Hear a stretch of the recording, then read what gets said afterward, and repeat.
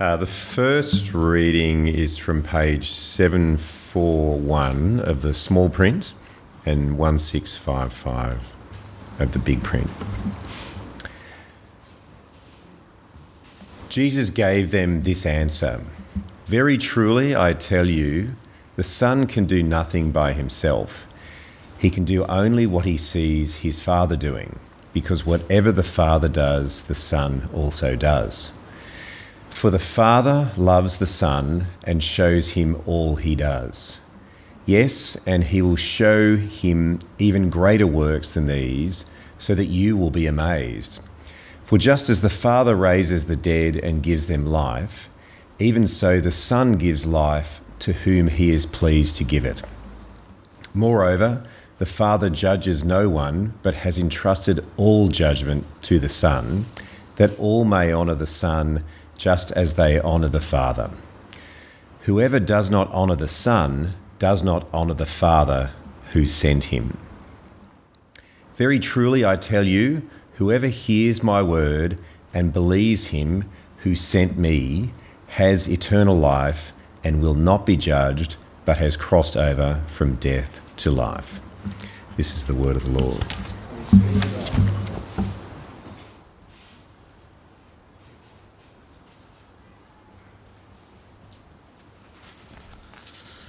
Morning. The second reading is from the second book of Corinthians, chapter 1.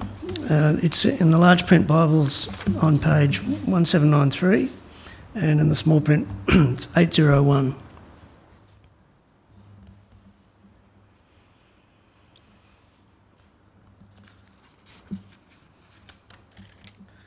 Paul, an apostle of Christ, Jesus by the will of God, and Timothy our brother, to the church of God in Corinth, together with all his holy people through Achaia. Grace and peace to you from God our Father and the Lord Jesus Christ. Praise be to God and the Father of our Lord Jesus Christ, the Father of compassion and the God of all comfort, who comforts us in all our troubles, so that we can comfort those in any trouble with the comfort we ourselves receive from God. For just as we share abundantly in the sufferings of Christ, so also our comfort abounds through Christ. If we are distressed, it is for your comfort and salvation. If we are comforted, it is for your comfort, which produces in you patient endurance of the same sufferings we suffer. And our hope for you is firm, because we know that just as you share in our sufferings, so also you share in our comfort. We do not want you to be uninformed, brothers and sisters, about the troubles we experienced in the province of Asia. We were under great pressure, far beyond our ability to endure, so that we despaired of life itself. Indeed, we felt we had received the sentence of death. But this happened that we might not rely on ourselves, but on God, who raises the dead. He has delivered us from such a deadly peril, and he will deliver us again. On him we have set our hope that he will continue to deliver us, as you help us by your prayers. Then many will give thanks on our behalf for the gracious favour granted us in answer to the prayers of many. And then to verse 18. But as surely as God is faithful, our message to you is not yes and no.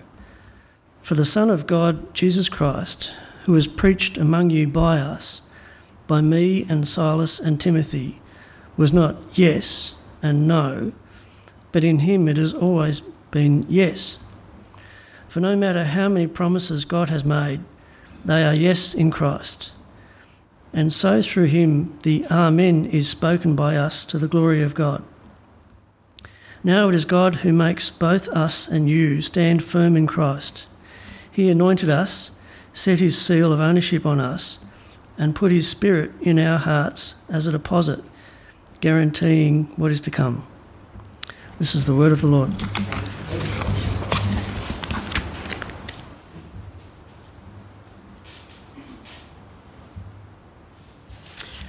Good morning, everybody. Good to see you all. I should remind everybody that, as is our normal practice, when life gets underway in our parish, that we start with prayers.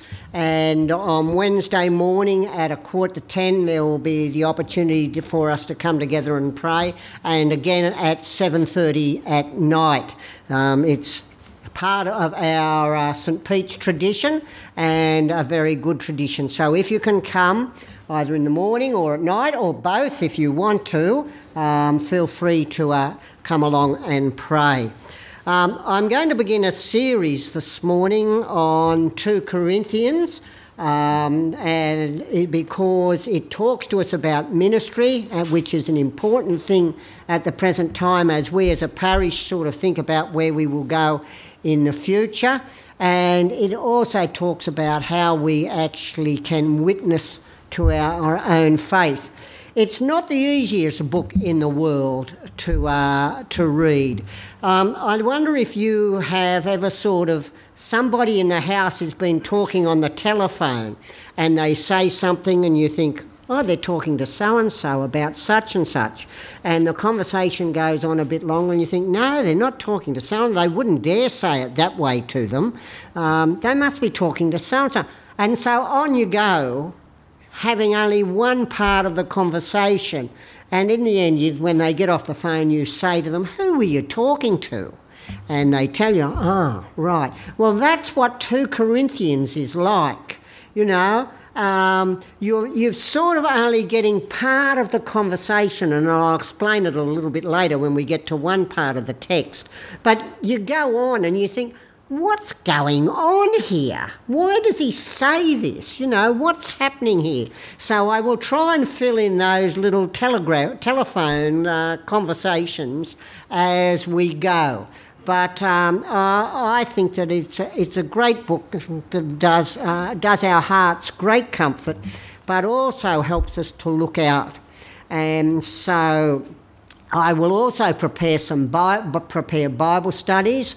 Our 9:45 congregation will be doing Bible study. Will be doing it, and if the other Bible studies want to do them, well then that's fine. So I'll pass those on as we go. So that's a little bit of background as to where we're at. Let me pray, and then we'll look at what God has to say about Himself this morning. Heavenly Father, we do pray as we turn to 2 Corinthians, we ask that you'll help us to understand what's in the text and be able to apply it to our own individual circumstances in our lives. For we pray in Jesus' name. Amen.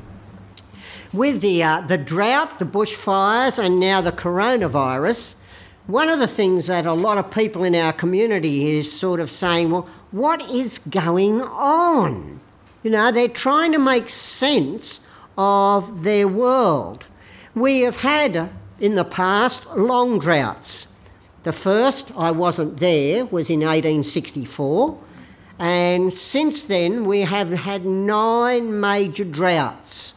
But this has been the longest one. We've had major bushfires before. The 2009 bushfires in Victoria saw 173 people die. But some are saying that this is the longest season that we've had because they started actually in the winter time, where usually our bushfires start in the summertime. And now we've got the coronavirus. My local Chinese restaurant has a sign up. No member of staff has been to China in the last 2 years. It's remarkable, isn't it? Just what's going on. The SARS virus killed more people, but never have we had the restrictions that are now being put in place. So these events give us the opportunity to reflect upon our world, but also to reflect upon how we as a congregation, corporately, but also individually, can influence or talk to people when these sorts of questions come up. 2 Corinthians chapter 1 give us three aspects of God's character. And we are all interested in character. We want to know what our children or grandchildren's teachers are like. You get a new boss, you wonder what they're going to be like. Well, the Corinthian church was one where character was important. What had taken place was that Paul had written 4 letters to them over a period of some 7 years, of which only 2 survive, or at least we've only found 2. Maybe they'll turn the other 2 up sometime in the future. But we've got 1 and 2 Corinthians. He'd also visited them 3 times to try and help them understand what the Christian life actually was like. Because a group of people had come into the church and they were saying the Christian life is one of constant triumph, of always winning, of always being successful, and of not having any problems. And you don't want to listen to this little grizzly-faced old man who tells you that things aren't going to always be right. So you've got these people who have come into the congregation and were stirring things up. And you've got Paul. And so Paul writes to the Corinthians to try and explain a little bit more about the Christian life. The parish of whatever it was in Corinth was not a parish that I would like to have been the rector of. They, unlike St Peter's, East Linfield, were not perfect people. Not like us. Paul starts this way in verse 3. Praise be to the God and Father of our Lord Jesus Christ, the Father of compassion and the God of all comfort. The gods of the Greeks that the Corinthian people had worshipped previously, before they'd come to a saving faith in the Lord Jesus, were indifferent to human pain. They had no personality traits, as it were, and therefore they were indifferent to any difficulties that people had. But the God of the Bible is very different, as Peter said as he spoke at the introduction of our service. And he starts out by saying that this God that these people had come to a faith in was a God who comforted. And if you look from verses 3 to 8, you find the word comfort is there some 8 times. He sort of makes the point time after time. But what is the comfort, and how does he give comfort? Well, some of us, when we go through difficulties, might think, well, comfort is just having a nice bed or a good meal. But really, the root word of the comfort is actually bravery. It's a strange thing, isn't it? You see, we often pray when we are in difficulty, and we pray, God, take this away, fix this. And eventually he does, and we'll come to that in a moment. But you see, the root base of the word comfort is that of being brave. Here we are reminded here that whatever we are going through, we are asking and wanting God to actually help us to survive it, to be brave. Give me courage in this difficulty that I've got as I go to the doctor for that report, as I go and speak to the boss about that difficulty, as I put up with chronic pain. Give me strength to get through this. Help me if you're not going to take it away. And then we are reminded from this passage that how does God provide comfort? For it says to us these words, who comforts us in our troubles, so that we can comfort those in any trouble. So Paul is saying, well, I've received comfort, therefore I'm able to give comfort. And we all know that from the world. For example, in regards to the bushfires at the present time, people have said, we will stick together. Or when there have been floods and things, a politician has got up and said, we are Queenslanders and we will get through this. In other words, together we can do it. And Paul writes these words in 2 Corinthians chapter 7 and verse 6. I was comforted by the coming of Titus. Somebody came, his friend, a young man in the gospel, came. And so, when we know of others who are in difficulties, we can text them, we can email them, we could ring them, we could go and see them. And probably one of the reasons why we don't talk to people when they go through difficulties is that we don't know what to say to them.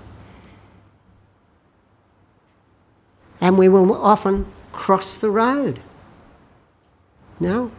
One lady I know of said, David, I have caught this disease called death.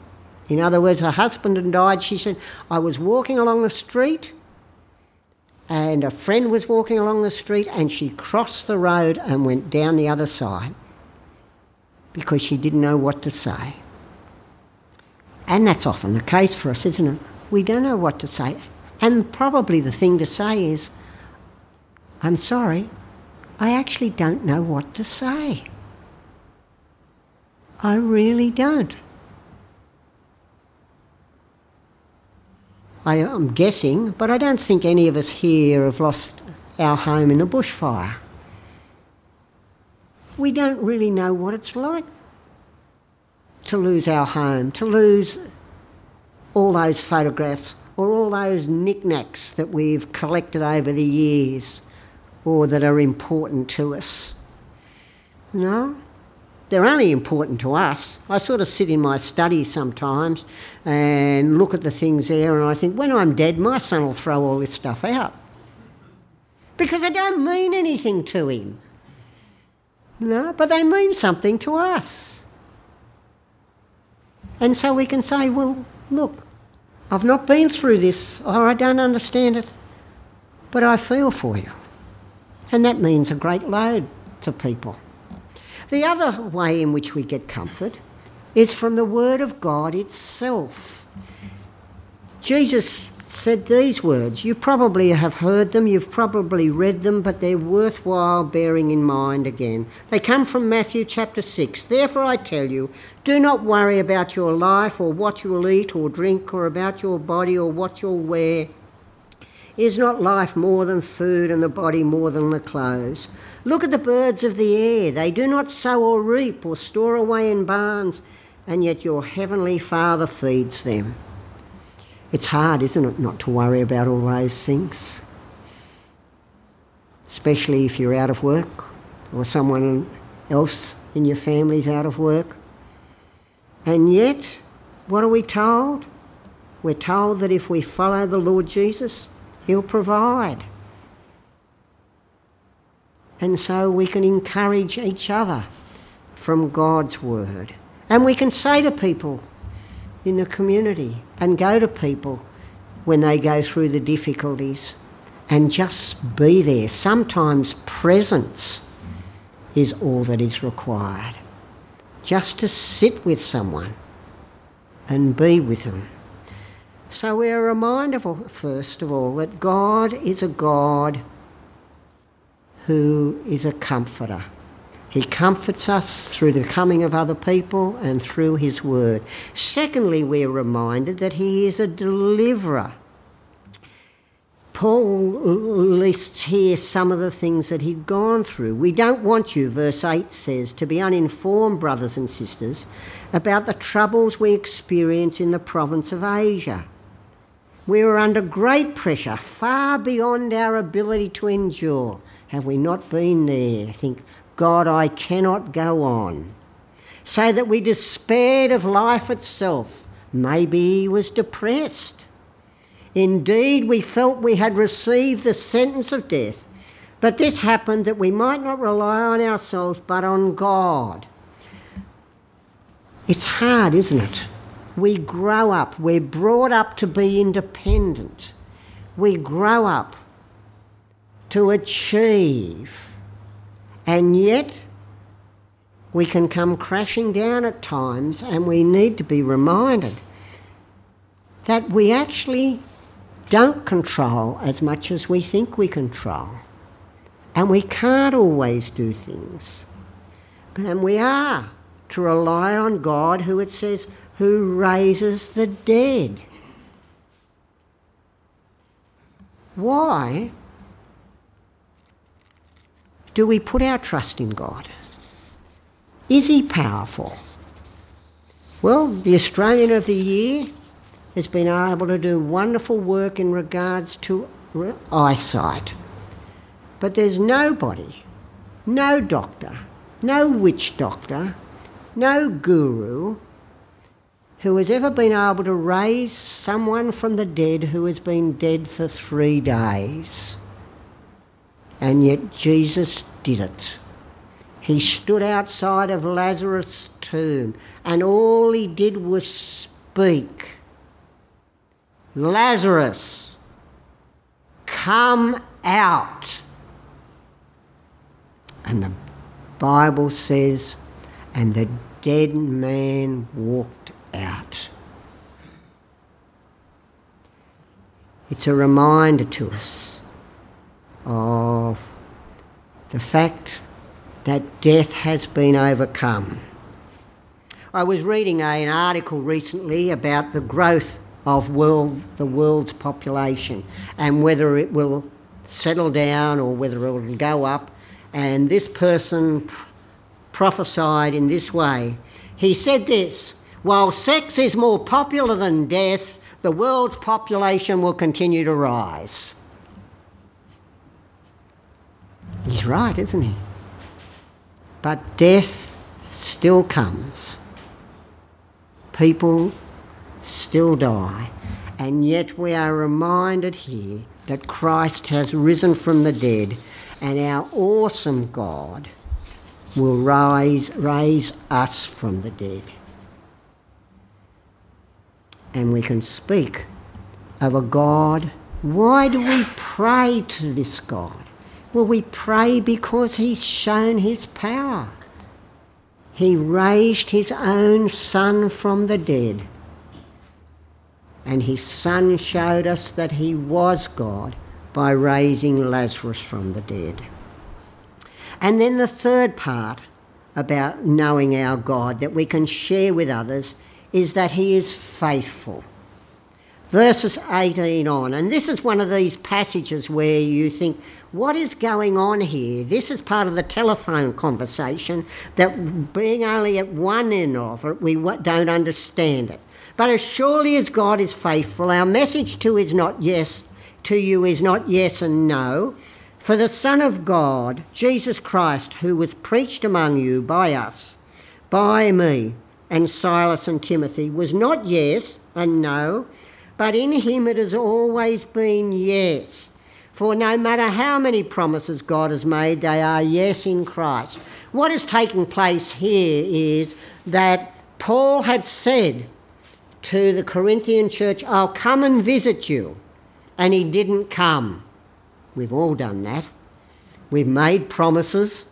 You know, we make promises to our children or our grandchildren. Yes, I'll take you there. And then something happens and you don't do it. And they say, but you said. Well, Paul said and Paul didn't do. And so they're saying to him, look, you can't trust this man. He's not reliable. Don't pay any attention to his teaching. And so Paul says, yes, I did fail. And, we fail one another, don't we? We're not perfect. We may do it unintentionally. Sometimes we do it intentionally. But Paul makes the point, okay, don't completely trust me, but trust the God who I told you about. For he says this in verse 20, for no matter how many promises God has made, they are yes in Christ. In other words, he reminds them, he speaks to them about God being a keeper of promises. And he is. See, he promised to save Noah and his family, and he did. He promised to bring the people of Israel out of Egypt, and he did. He promised to send Jesus, and he did. He promised to raise Jesus from the dead, and he did. And it might not look like God is always being faithful towards us when we get bad news. But we are reminded here that God is the deliverer who is forever faithful. He will do what is best for us. Those of us here who have lived a long time can look back on a lifetime of God's providence. And we can look, can't we? And we think back, well, I'm in this sticky situation now, but back there in 1965, when things were tough, God did. And then again in 1972, he did. And in 85, he did. And so, you see, that's what the Passover meal was about. The Jews looked back to that one major event where God saved them, and they hung on to that. And that's what we might have to do at times. And that's what we can say to other people. Look, this is the God I know. I don't know why what has happened to you has happened. As I don't know why some of the things in my life have happened. But I do know this, that God got me through, and he'll continue to get me through. We can tell people that even in the most difficult circumstances in this fractured world, God is faithful. Our witness can be to speak personally about a God who provides us comfort, a God who does eventually deliver us from the most difficult of circumstances, and a God who remains forever faithful. I'll pray. Heavenly Father, we thank you that Paul wrote about you to the Corinthian church.